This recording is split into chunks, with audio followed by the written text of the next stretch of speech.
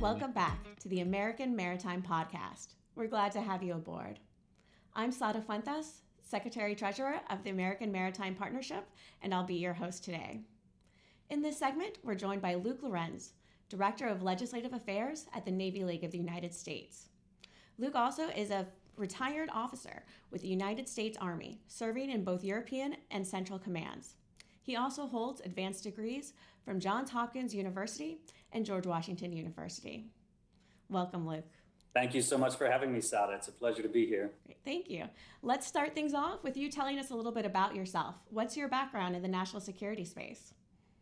Sure, absolutely. So as you mentioned, I began my military career as a commissioned officer in the United States Army. I served in a Patriot missile battalion with missions in both EUCOM and CENTCOM.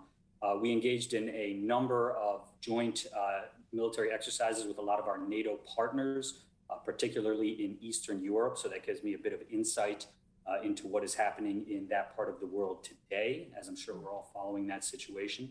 Also, working in a Patriot missile battalion, we really got to see how the different branches of the military work together. There's a lot of interoperability with the Navy, with the Air Force.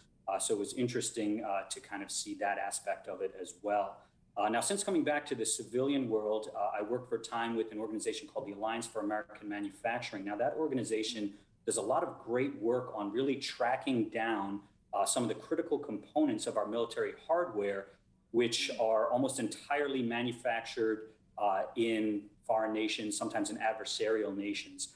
And so during my time there, I really got to see the danger of over-reliance on foreign supplies of some of these military components. And I think this will touch on what we're going to discuss today.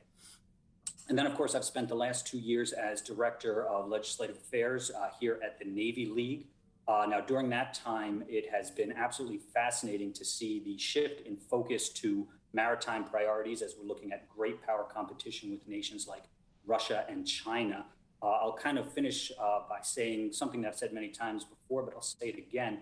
As much as I love the Army and love my time in the Army, the reality on the ground now is very different than what it was over the past 2 decades. We're not looking at large-scale land conflicts or counterinsurgency at this point.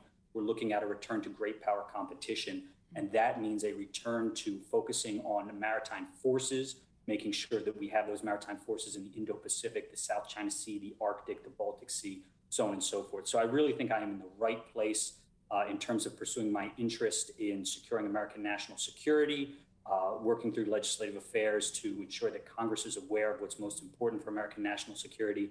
And at this moment in time, that really is the maritime forces. Great. So I hope that gives your audience a little background. Yeah. Thank you. I appreciate it. It sounds like the Navy League is lucky to have someone with your background and can provide that insight. So, coming from the Army, you really know how much logistics matters to that service. Can you tell us more about SEALIFT and why it's important? Sure, absolutely. So logistical considerations are absolutely essential to any type of military operation. We often think of the first wave of an assault. We think of those bombs and bullets and boots on the ground when the fighting first begins. But if a conflict is not resolved within, say, 48 hours, suddenly all those logistical considerations really come into play and into focus. If you want to see this playing out in real time, you can, of course, look at what's happening with Russian forces in Ukraine. After only a few days on the ground, maybe about a week on the ground, they began running out of fuel and food and cold weather gear. These are just a few of the considerations that should have been taken into account before that invasion began. So you can see that it didn't take very long for a number of these military convoys to become essentially sitting ducks. They ran out of fuel. They're just kind of at a standstill, and now they can kind of be picked off by Ukrainian forces. It's not impossible to see a situation like that occur in the Pacific if we were not able to resupply and refuel our forces there in the event of any type of long-term military conflict. And that brings me to one point that I really want to emphasize to your listeners, and that is SEALIFT, the U.S. Flag Fleet, the U.S. Merchant Marine. These are the unsung guarantors of victory when America goes to war. You look at some of our large-scale military conflicts. I mean, obviously, one of the first that comes to mind is, of course, World War II. It was an enormous effort to resupply our forces in the Pacific and in the Atlantic. And that effort came from the U.S. Flag Fleet and from the U.S. Merchant Marine. You know, a lot of folks see these large battleships that we have in the Navy, and they forget that there's actually not a lot of cargo space on those battleships. That's not what they're intended for. They're a warfighting system. We need the Flag Fleet, we need the Merchant Marine to actually bring the bombs, the bullets, the fuel, the food, even the soldiers themselves to conflict zones around the world. And so those logistical considerations, those sea lift considerations, absolutely critical to America's military efforts. That's been true in the past, and that will certainly be true in the future as well. Yeah, great insight, Luke. Thank you. On any given day in Washington, policy proposals are created, debated, and decimated by tens of thousands of people and organizations working behind the scenes. On 80 Proof Politics, a guest and I will visit a D.C. watering hole and distill the art of advocacy by pulling back the curtain a bit and taking a look at how they play their part in the sausage factory we call our federal government. So if you're at all interested in how the sausage is made, pull up a chair, grab a drink, and join us. After all, what goes better with sausage than a tall, cold one? One of the Navy League's first principles is that America is a maritime nation. Can you tell us a bit about what that means and why it matters that the United States has a strong shipbuilding and maritime industry? Yeah, absolutely. So, you know, as you're well aware, Sada, America's economic security is dependent on ocean-borne trade, and America's national security is largely dependent on ocean-borne forward presence, our naval presence, our Marine Corps presence, in places, as I mentioned, like the Indo-Pacific, South China Sea, in the Arctic sea lanes, which are opening up, and in the Baltic Sea. Now, taking that second part first, America really projects its power around the world through these maritime forces. You know, we have these this naval presence, Marine Corps presence in these different places, and that allows us to keep our adversaries on their heels, to keep any potential conflict happening in their realms of influence, on their home turf, so to speak, and not on ours. So it's absolutely essential that we maintain those forces.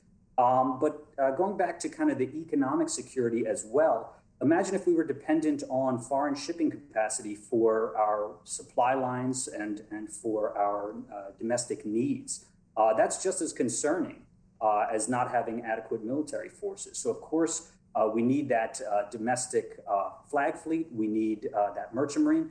And then, of course, we need the shipyards and the capacity to build and maintain these vessels. And, of course, to also have the skilled workforce that's necessary to build and maintain these vessels. So these are all absolutely critical considerations. If we care about America's economic and national security, then we very much need to care about preserving our flag fleet, expanding our flag fleet, and taking into account some of those things like our shipbuilding industrial base. Thank you. Thanks, Luke. Right now, some opponents are calling for Jones Act waivers because of the global uncertainty around the energy sector. Can you tell us a bit about why that is a dangerous idea, especially right now? Yeah, absolutely. So as you know, Sada, and many of us know who follow these issues, there are just a few special interest groups who often try to tie the Jones Act into kind of the issue du jour. And today, of course, that's high energy prices. Now, whenever these organizations come out with talking points trying to really blast the Jones Act, we compare that with the research that we've done and the data that we have access to, and their arguments really don't hold water. This concept that the price you're paying at the pump is somehow the responsibility or the result of the Jones Act is simply nonsensical. So many of these arguments are not really worth their salt. Now, if we were to allow these attempts to undermine the Jones Act, what we would essentially be doing is handing over so much of our national security and our maritime security, again, to foreign shipping capacity. Now, bear in mind that one of the nations with the largest shipping capacity out there is, of course, China. So undermining the Jones Act is potentially handing a large portion of our maritime security over to the Chinese. That's something that I'm certainly not comfortable with. It's something that I think the majority of Americans are not comfortable with. And I would mention, I think, something I'd really like your listeners to take away from this discussion is that the Jones Act is essential to the U.S. flag fleet. The U.S. flag fleet is essential to the merchant marine. And the Merchant Marine is essential to all of our wartime efforts. If you weaken one, you weaken all of them. And so that's why I think these proposed waivers and other efforts to undermine the Jones Act are very, very dangerous, and we should be very, very concerned about it. Thank you so much, Luke. That was a really succinct way to kind of make this very important and critical point. And we really appreciate your kind of jointness perspective of having the Army, the Navy, and really all of the sea services together in your perspective. So thank you very much for that. Thank you, Sada. And thank you again for joining the American Maritime Podcast. That is all for this segment of the American Maritime Podcast, and this is Sada Fuentes signing off.